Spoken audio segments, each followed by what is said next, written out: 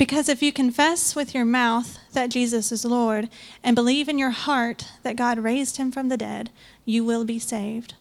For with the heart one believes and is justified, and with the mouth one confesses and is saved. For the scripture says, everyone who believes in him will not be put to shame. For there is no distinction between Jew and Greek, for the same Lord is Lord of all, bestowing his riches on all who call on him. For everyone who calls on the name of the Lord will be saved. How then will they call on him in whom they have not believed? And how are they to believe in him of whom they have never heard? And how are they to hear without someone preaching? And how are they to preach unless they are sent? As it is written, how beautiful are the feet of those who preach the good news.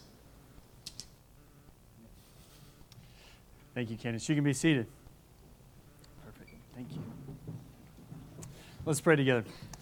Father, we count it a blessing to come now before your word, and we pray, God, that the same Spirit who raised your Son from the dead, who brought life to dead bones, the same Spirit who brought life to dead hearts, to all those of us who have come to trust in you and be saved by faith. God, we pray that same Spirit would be alive and working and active in our hearts even today. God, we trust that you are with us, and we are grateful, God. We're so grateful that you continue to speak to us and lead us. We love you and we need you every day. In Christ's name, amen. I tend to be kind of negative about social media. Maybe I'm just grumpy. But there are, I have to admit, a number of good things about social media. And one of them is the platform to share things that we love. So we all have this, I think, natural and even God-given desire that when we love something, we want to share it. We want to tell somebody about it. And so I enjoy being able to look back, as usually my wife, not me, has shared, hey, this is a picture from 2 years ago, 3 years ago, whatever else that shows up on social media that we shared and we were excited about with our kids. I like seeing pictures of your kids and your vacations and exciting things that are going on in your life. I enjoy being able to share in the things that you enjoy because you shared them. And that's something we all do. We have this desire to share things that we love. Of course, that's been going on a lot longer than just social media. We do this with people that are around us. We'll make phone calls, whatever, to share things we're excited about. C.S. Lewis, who was, 50, 60 years ago, said, he wrote this in a book about the Psalms. He said, all enjoyment spontaneously overflows into praise.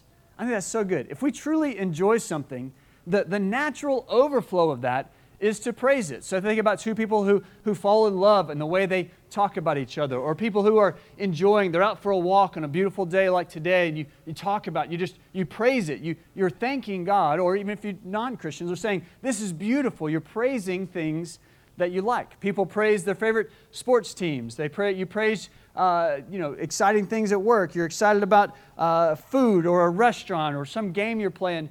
When we enjoy something, we love to share it. We love to talk about it. We share the things that we enjoy. And the natural overflow of that is to then invite others to do the same thing.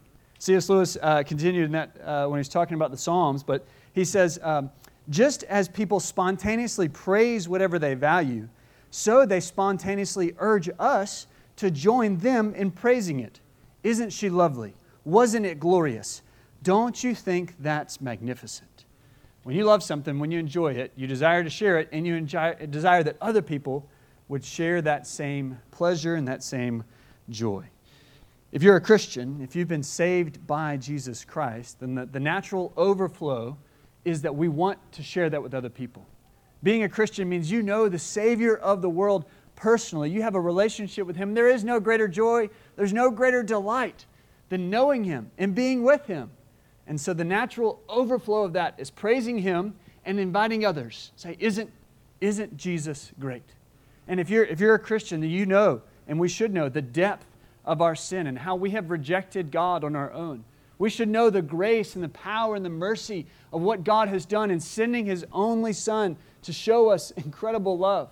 We should know the depth of His love that He displayed on the cross when He died for our sins. We should know the power He has when He resurrected from the grave. We should have experienced the grace of receiving that and following Him and becoming one of His disciples. And if you know that, if you have that love, then the natural overflow of that is to share it. Of course, for many of us, when you think about telling somebody else about Jesus, you get scared or intimidated, and you think, I don't want to offend people, I don't want to embarrass myself, and I'm not sure I really know enough about being a Christian to share. But if we get just so caught up in that, we forget the foundational thing of this, that we're just telling you something I love. We have no problem talking about our favorite team or our kids or something else.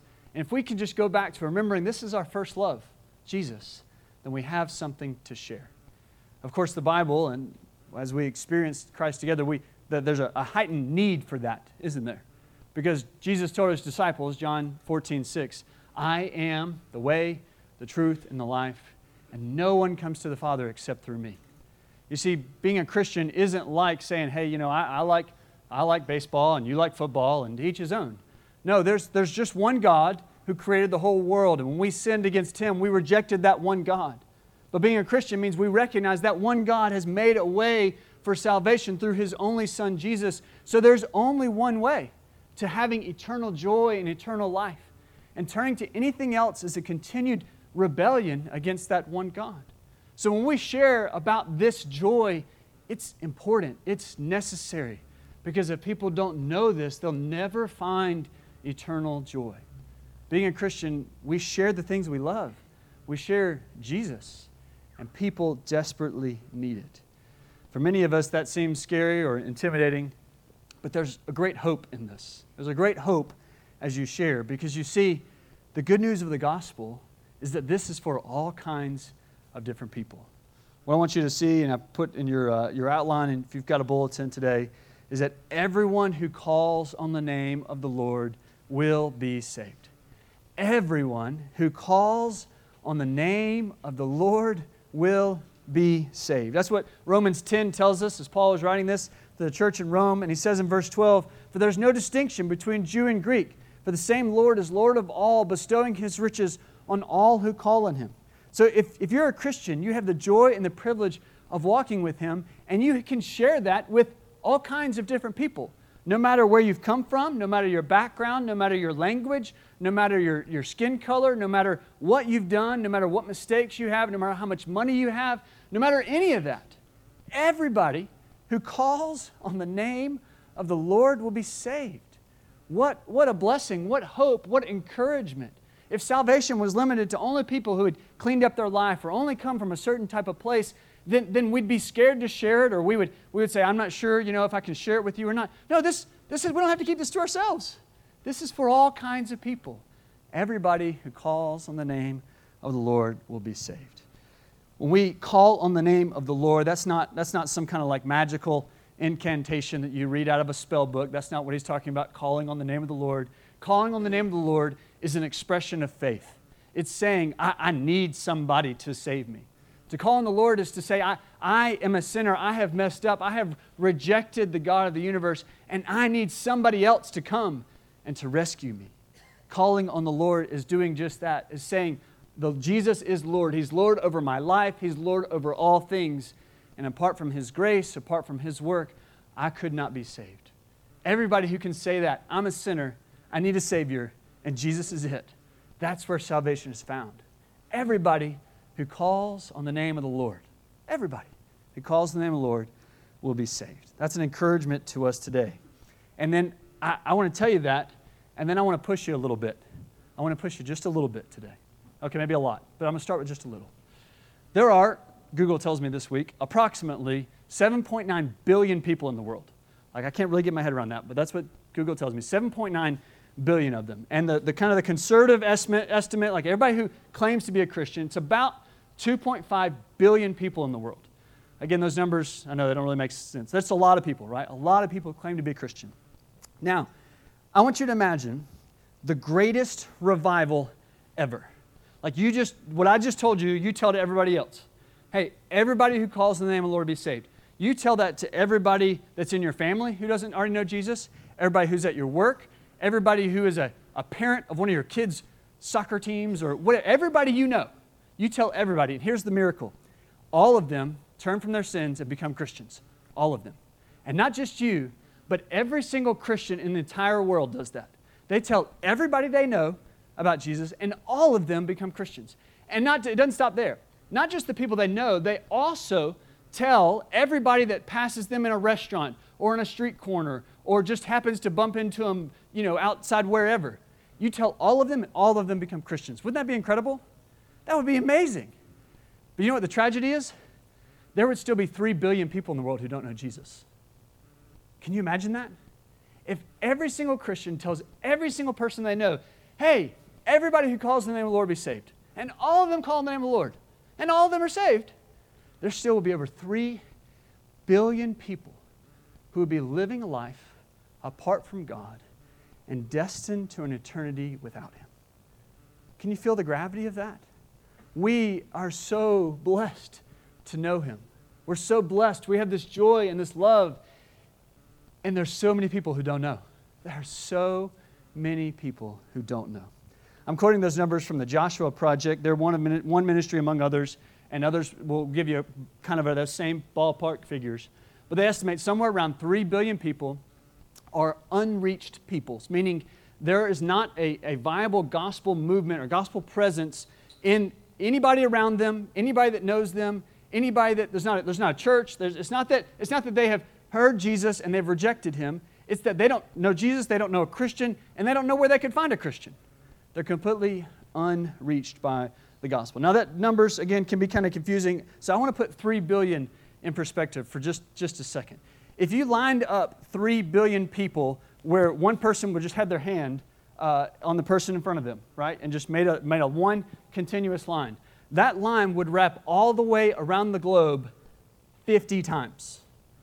That's how many 3 billion is. Or put it in perspective, if you said every person's name, 3 billion people's names, every second, so instead of saying 1 Mississippi, 2 Mississippi, you said Jeremy and Caitlin, Aaron, Stacy, Alex, 1 a second. You know how long it would take you to say 3 billion names? It would take you 95 years and 47 days. That's how many 3 billion is. That's a lot of people. That's a lot of people. So I'm pushing you with that just a little bit today to say, we've got some good news. We've got some really good news. And there are 97 years and 47 days worth of people who don't know it and don't even have access to that news. Romans 10:14 says, how will they call on Him in whom they have not believed? And how are they to believe in Him in whom they have never heard? And how are they to hear without someone preaching? The challenge of our world today is that people can't call on somebody they don't know and they've never heard of. And we've got an opportunity to share it. You can't call on somebody you've never heard of, you're never hearing them unless somebody preaches. And that's why missions exist. That's why missions exist. There are billions of people in the world who don't call on Christ for salvation. They don't lay their lives at His feet. They don't walk with Him and enjoy the peace and the delight it is to know Him. They don't have everlasting and eternal joy, and they've never had the opportunity to hear it because they've never been preached to, and they've never believed, and they've never called on Him. And so the push of the New Testament especially, but all the Bible, is to share that message with people who don't yet know Him. So my challenge to you today is to go. The church is called to go. Everyone who calls on the name of the Lord will be saved. And because many have yet not heard Him and have not been preached to, somebody's got to go. A lot of somebody's got to go. That's how William Carey responded in the late 1700s. He was born in rural England in 1761. And after becoming a Christian and spending some time in his Bible and spending some time with other people, he found something very strange. His church and his whole denomination really didn't send people with the gospel anywhere. And he was reading the Great Commission where Jesus says to go and make disciples of all nations. And he's like, well, we're not doing that. We're just here in England. And so he wrote an essay essentially in 1792 that was transformative in the way the church at the time did missions. And he said, hey, we as a church need to be going and making disciples of all nations. Not just right here, but everywhere. And he lived that out, took up his own challenge in 1763. He and his family and another family set sail for India, and they didn't come home. William Carey lived in India for 41 years with a sole purpose of leading people to the Lord. And it was really hard. Really, really hard. His family experienced all kinds of tragedy and sickness and death. And it took 7 years for the first person in India to come to know the Lord. 7 years before anybody trusted in him. But the fruit did come. By the end of his life, over 700 people had given their life to Christ. And William Carey's contribution to the church at large was that he had translated the Bible into 6 of the languages of India, and he had translated parts of the Bible into 209 different languages and dialects. He contributed major reforms to the nation of India, to all kinds of practices that were evil there, and he influenced generations and generations of missionaries because up until his point, it had been hundreds of years before anybody had done missions like him, where you go with no plans to return anytime soon. This is making a new home in a foreign country, learn the language, learn the culture, so that people can hear the gospel and be saved. So William Carey is called the father of modern missions because for the first time in a long time, he led that movement. We need more William Careys today. We need more people to go with the gospel because there are billions who don't yet know. Some people will hear that challenge of doing missions and say, yeah, that sounds hard and sounds like there's a lot of work to be done. And listen, there's lots of lost people right here around me. Well, why would I go through that effort when I've got lost people right here? Well, 2 answers to that. One is, well, Jesus said so. He says, go make disciples of all nations. It's better to just err on the side of obedience than to argue with Jesus. But the other thing is, we live here, right? We live here. I spend almost all my time in Fountain Inn. I sleep in Quail Run almost every day of the year, except for a few times I'm not there. So we are doing our job, Lord willing, to make disciples right here most of the time. So it's okay if sometimes we also make disciples elsewhere. It should be a both and. It should be a both and. We should absolutely be giving it all to the lost here in our little corner of Greenville County, and we should be making disciples of all nations. It should be a both and. The sign of a healthy church is not just that more and more people come to one address at 412 Fairview Street Extension and more people come to know the Lord here. That is a sign, but it's not the only thing needed for a healthy church. If we only ever come here, then we're not fully following Christ. Jesus said, yes, gather, and yes, go. Gather and go. It should be a both and. We should see lost people in Fountain Inn and Gray Court and Greenville and all the places around us. We should see lost people coming to know Jesus, and we should be sending out people to make a difference for the sake of the gospel in all corners. It's only possible. The only way people who don't yet know Him come to know Him is if somebody goes. And for somebody to go, there's another important part of that process. We just read in Romans 10:14, how are they to believe in Him of whom they've never heard, and how are they to hear without someone preaching? And then in verse 15 we read this, how are they to preach unless they are sent? As it is written, how beautiful are the feet of those who preach the good news. In the work of missions, sending the gospel to all nations, it's only possible if somebody goes to the nations. But the only way they can go is if they're sent. The only way they can go is if they're sent. So I'm challenging you, some people need to go, and some people need to send. That's in your bulletin today too, send. How are they to preach unless they are sent? We're called to make disciples of all nations. Some people got to go, some people got to send. Many times when we read the Bible, I don't know if this is American culture or what, but we first think of me, right? We first think I. And there's truth to that. We got to apply this to ourselves. What am I supposed to do? How am I supposed to respond? We should think that. But we shouldn't stop there. We should also think in the we. We are the local church, and we obey the gospel, obey the commands of Scripture together. And missions is a great example of that. You could never make it as a lone wolf Christian and obeying much of what the Bible has to say, but especially when it comes to this, when it comes to sharing the gospel with all nations. For one, you can't be in all nations at one time. But also, you can't go unless somebody's helping you, unless somebody's sending you. We are called to collectively, as the body of Christ, to do the work of missions as the local church, to be going and to be sending. William Carey is the founder, or the father of modern missions, and William Carey never would have been able to do what he did without a man named Andrew Fuller. Andrew Fuller and a group of men founded what later became known as the Baptist Missionary Society in 1792 as William Carey was writing about what it means to make disciples of all nations. And that's the group who took responsibility for sending William Carey first, but then later on many, many missionaries to all parts of the world.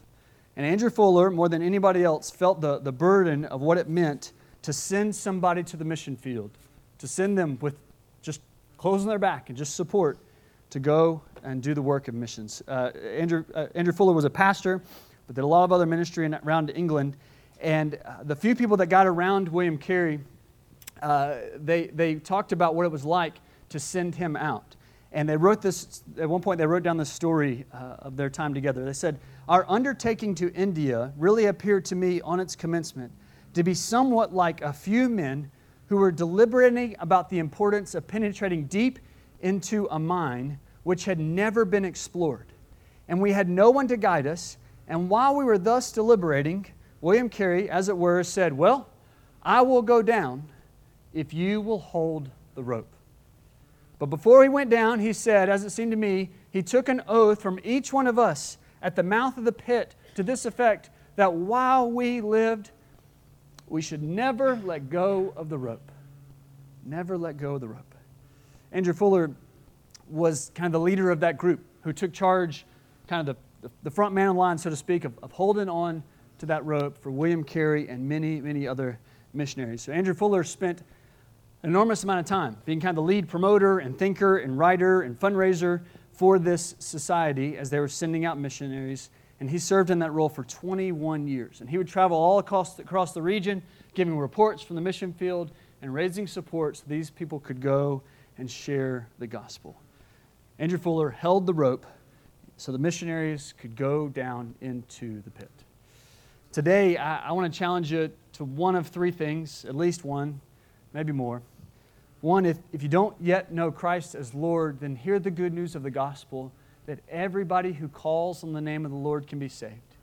You can turn from your sins today, and you can have the delight and the joy that we share in knowing Jesus as Savior. And number two, if you do know Jesus, then I invite you to be praying about which of these you're supposed to be doing. You're supposed to be either go or send, and sometimes both. John Piper, one of his missions books, says, really, you got three options. You can either go, you can send, or you can be disobedient. That's your only options when it comes to missions as a Christian. So be praying about that. Are you supposed to go? Are you supposed to send? Or are you going to be disobedient? Today, we have the privilege of, as a church family, as a very tangible way of expressing a way we're going to send some people to the mission field.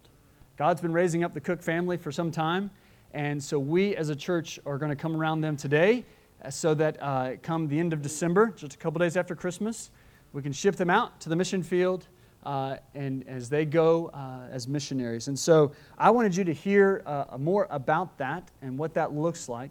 So for the remainder of our time today, I've invited Alex to come, and I'm going to ask him some things about what the Lord's doing.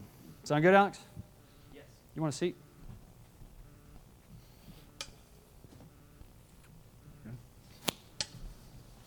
We're both going to sit down? Sure. All right, thank you. Okay. Appreciate it. All right, Alex, many of these people know you, but some probably don't know you quite as well as others.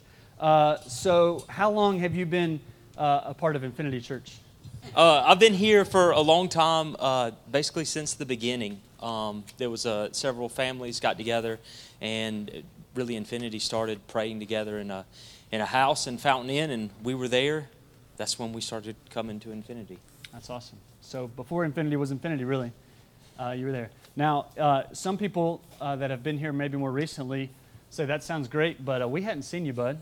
So you've been backsliding. Where you been? Yeah, like you're a terrible member. Where have we seen you for the last 2.5 years? We prayed about this a long time. Somebody reached out to me. I used to work at Camp McCall. It's a Christian camp up in Pickens, South Carolina. And about 3 years ago, someone reached out to me and said, "Hey, would you think about coming to working at Camp McCall?" And I said, "No." And he said, "Well, pray about it." And so I said, "Okay." And I got home and I was telling Candace about it, and she said, "Let's do it." I said, oh, man, I got to pray about it now. And so prayed about it. God was totally calling us to Camp McCall, and been serving up there for 2.5 years as a facilities director, cutting grass, fixing broken things, and getting onto the staff for breaking things.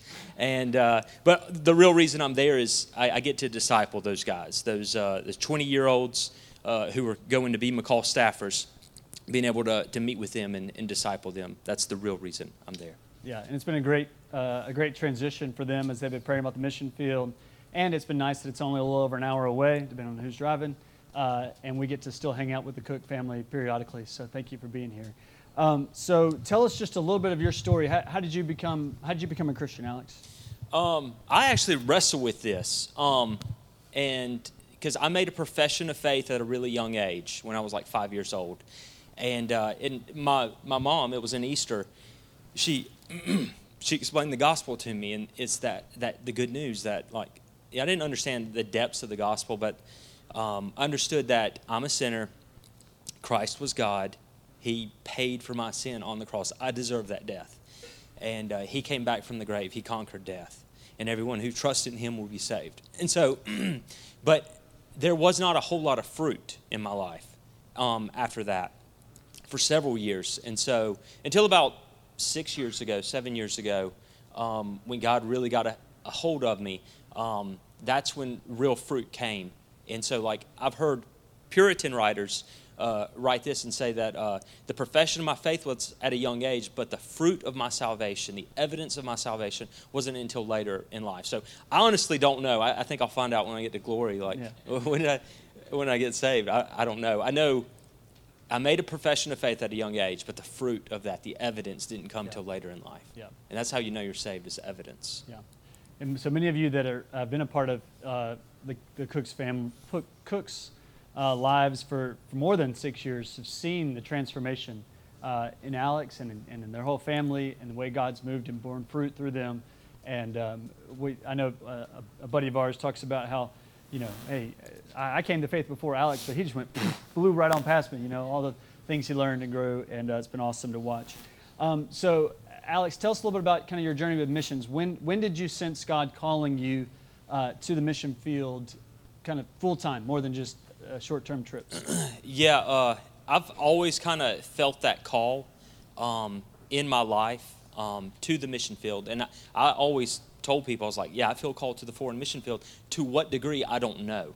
And not until this last few years, it really solidified it. Like even that 6-7 year ago mark, right after that time where God really got a hold of my heart, I went to Guatemala with several people in here.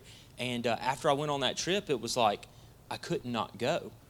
Like, I felt like I was being disobedient if I didn't go on a foreign mission trip, like every year. And so there would be times where I'd just go by myself. And throughout that, and then going to school and learning more, God kept confirming it in all these little ways that just kept adding up, to where people around me, pastors, people over me, even my family, it was confirmed through all of that.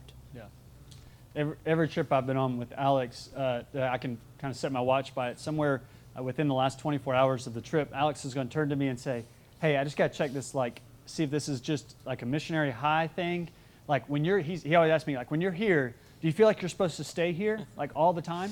And I'm like, no, I know where my calling is, and I feel sure of that, and God's affirming that. I'm supposed to be here this week, and I'm supposed to go back. And he's like, okay, because when I'm here, I feel like I'm supposed to stay here. And I just need to decide, like, is this just because I'm like caught up in it? I'm like, no, man, I think that's the Lord pushing you, And so that's been pretty cool. So you are headed to Mexico eventually. So tell us. Wait, I was supposed to ask that. Hey, where are you heading? No, you're going to Mexico. It's on the board. Yeah, that's how I knew. Answers on the board. Tell us where in Mexico and why that area? Why there?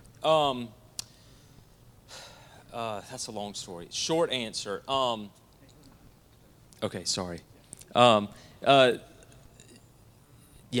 to be too long in answering this, but just praying about it, I've felt called to Central America, Latin America, and as we man, there's no way to make this a short answer.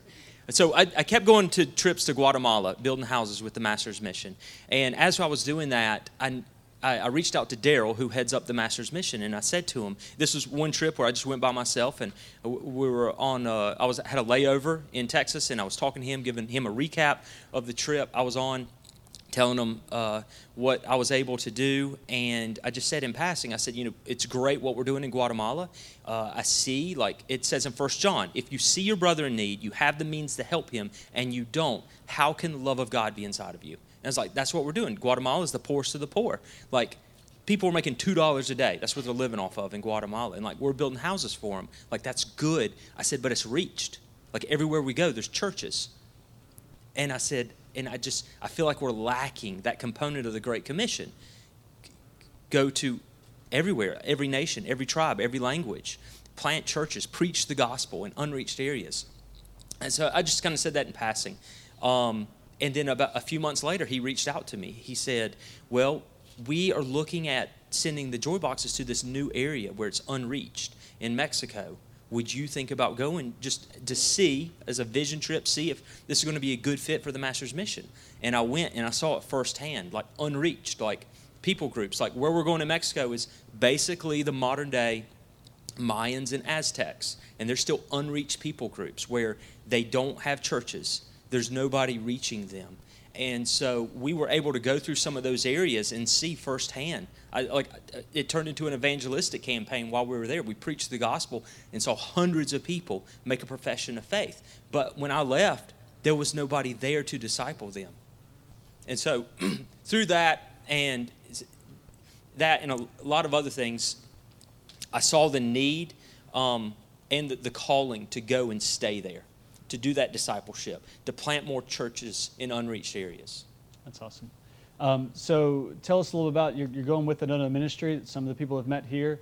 Who are you going with, partnering with on the ground in Mexico? Yes, we are going with Esperanza Ministries, and that's a missionary and his family. They've lived in this area of Mexico for 20-something years, and we're going to go partner with them. And because they're doing it the right way. They're planting churches. They're seeking to train these people, these indigenous people, to have a theological education, to become pastors and missionaries and send them into other unreached areas. And so we're not going to go recreate the wheel when there's somebody there already doing it. And so we want to go partner with them and strengthen what they're doing.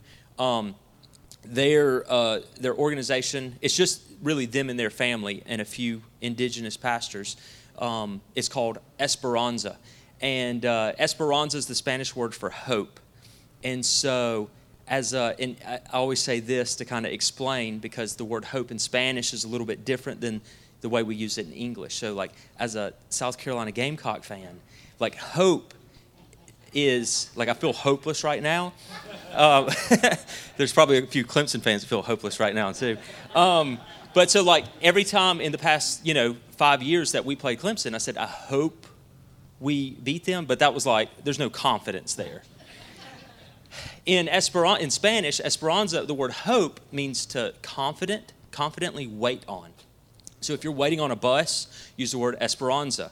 Waiting for the bus. It's not like I hope it gets here the way we use it in English, like wishful thinking. It's like I know it's coming from past experience, from the evidence. Like I know it's coming.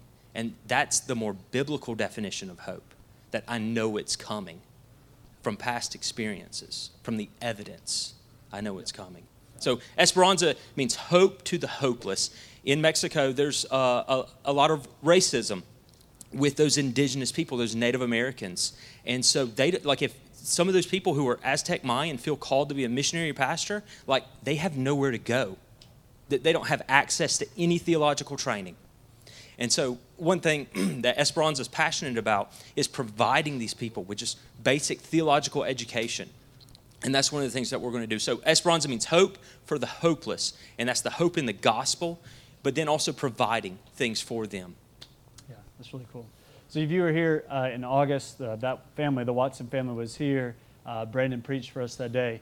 And so what's pretty cool about our ministry, we've been supporting Esperanza, Hope Ministries in Mexico, with sending teams about once a year. We send them monthly support to financially bless their ministry.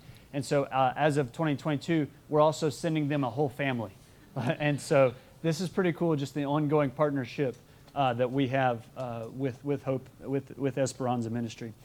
So Alex, feel free to take a minute on this one, because this is really the kind of the meat of what you're doing. Tell us what you're going to be doing in Mexico when you're there. You're going with this ministry. There's unreached people there.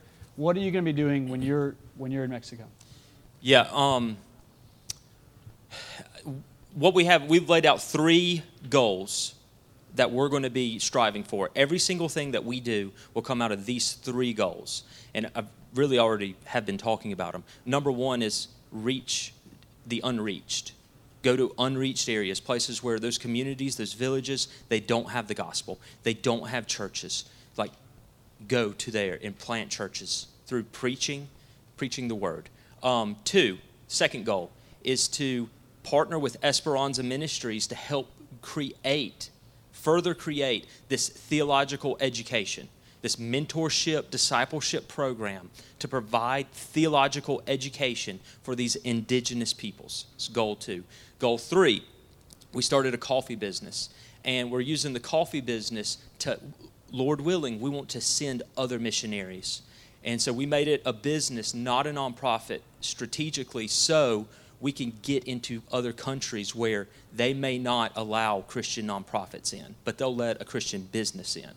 And so we're going to use capitalism to send missionaries, Lord willing. And so we have a 5, 10, 20-year goal to send missionary to Guatemala, then somewhere in South America, Venezuela, Colombia, Peru, and then we're praying about it, maybe India, maybe Asia, some of those more harder countries. And so that 3 goals, that's why we're doing this. Everything that we do is going to be for those 3 goals.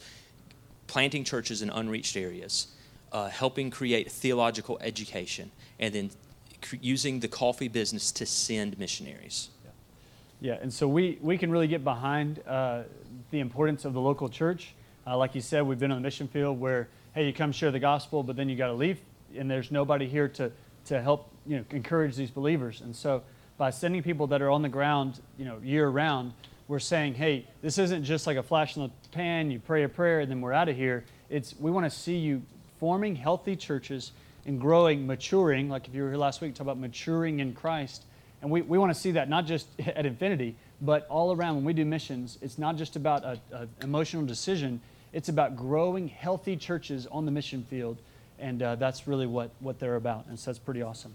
Now, Alex, you are being sent out from Infinity Church and other individuals and a church in Pickens. You are not going with a mission-sending organization. Some people may be familiar with the International Mission Board, which is the Southern Baptist Convention's missionary sending agency. So talk just briefly about that, about what that looks like. Explain that decision to come out of the local church instead of the IMB. Yeah, well, even if you're going through the IMB, you should be sent out of a local church. Yeah. That's the biblical way that we see in the New Testament. Like, missionaries are sent out of local churches. And the IMB believes that as well. Yeah. And so the IMB is an awesome organization. In fact, as I was praying about becoming a missionary, that was my goal, was to go through the IMB. I started going to school to fulfill the requirements to go through them. And as I prayed about it, God kept shutting those doors. And so a lot of times, like, short answer, I'll tell people, like, why aren't you going with the IMB? And I say, kind of short answer is, they're not sending people where I'm going. And it's no fault to the IMB. It's a big world. They can't send everybody everywhere. And so we're going to somewhere where we feel God calling us to this place, and they're not sending anybody there right now. And so that's really short answer is God is shutting those doors to go that way, and He wants us to go to this area, and He's provided the other means to partner with Esperanza to do it. Yeah. So it's pretty neat the way this door opened, but He did shut the IMB door, and I'd say that, asked Alex about that now, because there can be kind of this false, it's always supposed to be through the local church, but sometimes with a mission sending organization, the church kind of leans on the mission sending organization and forgets how important the local church is to the missionary. And so even though as of end of December, we won't see them here, they can't be here, they're going to be there, they're still part of our church family. We are the ones responsible. We're sending them to the mission field. And so we've been in discussions with the Cook family and praying with them about what this looks like. And so the elders, we've already been working on the 2022 budget. And so if you've been around the church, you know how our missions budget works. And we have made a promise to the Cook family that as of now, we are monthly supporting their ministry in their missions. So it's not just that we're praying and hoping that you're going to do great. We want to be tangibly behind them and supporting their ministry. And so when you give to Infinity Church, one of the ministries you're supporting is the ministry, the missions of the Cook family, which I will talk more in just a second. So, Alex, tell us about what it looks like. Yes, the leadership, we have said we're going to support you and we're going to be behind it. What does it look like for Infinity Church to hold the rope for the Cook family? I'd like to answer that in two ways. One is just kind of like the way to think about it. And honestly, like what you just preached on, hit that. And what I'm about to say, I'm not saying like Infinity doesn't do this well, because I think they do. Like we've had the heartbeat of missions in the DNA from the beginning. And so, but what I have seen in other churches is this disconnect from missionaries and church. And so I just want to echo what Philip's just been preaching on, is that what's the purpose of the church? And I remember asking Candace this one time, and she said, it's God's people binding together for the Great Commission and the greatest commandment. Now, I think she got it from Matt Chandler, so it wasn't purely, but I was like, wow, my wife is so wise. And so, but it's God's people binding together for the greatest commandments: love the Lord your God with all your heart, soul, mind, and strength, and love your neighbor as yourself, and the Great Commission. Go therefore and make disciples of all nations, baptizing them in the name of the Father, Spirit, and Son, teaching them to observe all that I've commanded you. And so it's not that we should separate church from missions. They're one and the same. And it's like, and that's why our values: advanced, abide, applaud. That's what that's all about. Applaud God, love God with all your heart, abide in Him, grow in God, and advance the kingdom. And the Great Commission says it's everywhere, every nation. And so, and that the word, if you study the word nation there, is talking about like ethno people. And so it's not talking about like the United States nation. It's talking about like the Cherokee nation, the Navajo nation, these distinct people groups that have their own culture. That's the biblical definition of nation. We're called to go to all those, everywhere, simultaneously. Yes, we're going to be a representation of Christ here where we're at, but we need to be mindful of all people groups. And so I say all that to say, when we are gone, like we don't want to be gone from your thoughts and your prayers. So I want you to see it as, and like I said, I don't think there's a problem here with this, but I don't want there to be a disconnect. We are an extension of this local church, expanding and preaching the gospel to the ends of the earth. We are not separate from Infinity in what we are doing. So that's the mindset. The second thing is practical. What does that actually look like? And so I see that as support physically, emotionally, and spiritually. And that's what we see in the New Testament. That's what Paul was asking for from the local churches. In Romans, throughout the New Testament, he would ask for a coat. He would ask for funding from local churches. In Romans, at the end of it, he asked that he would be helped on his way to Spain, to an unreached people group. And so that physical and then emotional, he asked to be encouraged by the local church. And then spiritual, he asked for prayer. The Apostle Paul asked for prayer to preach the gospel. And so those are the things that we ask for because we want to do it biblically. Yeah. Awesome. Amen. We know you may want to stay in touch with the Cook family, so at the bottom of your sermon notes page, I put Alex's email address. And if you will, you can even do it right now. This is your permission to use your phone in church if you need to. If you'll just send a message to that email address, you'll get on their newsletter that they're going to send out, and you can have a way to be in touch with them. And a part of that is that so when you give to Infinity, one of the things you're supporting is the Cook family. But if over and above that, you do want to financially partner with them through that email and the newsletter that you'll find through that way, there is a way you can do that. If that's something God lays on your heart, and you want to say, hey, I want to support them above and beyond what the church is doing, then we encourage that, and they would love and appreciate your support. Alex, I've got one thing to wrap up. Anything you want to add to that, what we've said so far? Awesome. I want to end with one more missionary story, and it's somebody who came long before Alex, long before William Carey and Andrew Fuller. This missionary was the greatest missionary ever. His name was Jesus. He came and left the comfort of his home, and he had all the riches, everything that he needed, and he had it all. And yet he gave it up so that he could come and he could share good news with a group of people who were lost. That is all of humanity. And of course, when Jesus did that, he did it in the ultimate way. He died paying the debt we deserved to pay, and he did that to give us life so that we could have the joy of walking with our Heavenly Father for all of eternity. He's the greatest missionary ever. And at the end of his life, he told his disciples in John 20:21, as the Father sent me, so I send you. As the Father sent me, so I send you. So we send the Cook family. The Cook family goes. We go to other places. We're going to the Ukraine in January. We're sending the joy boxes in January to Mexico. We go to all these different places, not because we've got to or just feel obligated.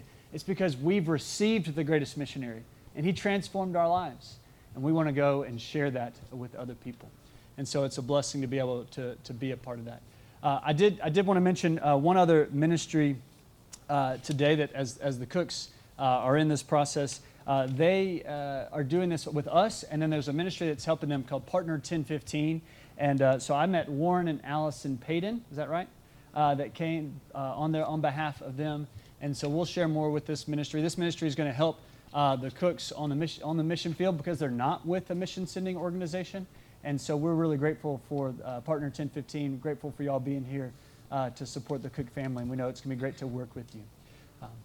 All right, well, I want to invite the band to come up and lead us in our closing song of worship. And as they do, I'm going to pray over Alex. Candice, do you want to join me up here as we do that? And as we do this, one of the things that's really that God has laid on Alex and Candice's heart in this process is that they would not be the only missionaries that are ever sent out of Infinity. And we know with Nate and Alina that had come out of here and served in Israel for a number of years. So it's not the only missionaries ever that have been a part of here, but we also don't want them to be the last. And so we prayed that they are helping open up an avenue that more people would come through Infinity and be sent out to the nations. So I'm going to pray that and pray over y'all as y'all prepare to go. Let's pray. God, thank you for the chance to be worshiping you today alongside the Cooks. God, we know that they have got a few months left of preparations. God, they've got language school coming up in Guatemala for the first 6 months before they move to Mexico. And so, Lord, we pray that you would continue to provide for all those logistics and all the work that's going in. And God, I pray that you continue to supply the support and the encouragement that they need in this process, and that you would send them out and that you would bear much fruit. God, as we have known many missionaries and read of their stories and hear their testimonies, God, we know that the work can be slow and it can be painful and it can be discouraging. And so, God, I just pray that you would surround them with love and encouragement, that they would be able to persevere and that you would bear much fruit in your time through their ministry. God, I pray for all those that are gathered here today, those that may watch this later on online. God, that for each of us, we would be crying out to you for salvation, and that in response to receiving you, the greatest missionary ever, God, that you would stir in our hearts to know whether we are supposed to be the ones going to the nations or whether we're supposed to be helping send others to the nations. God, move us even today to respond in obedience, not because we have to, but out of great joy and great privilege, great delight in knowing you and honoring you. Lord, we pray all this in Jesus' name. Amen.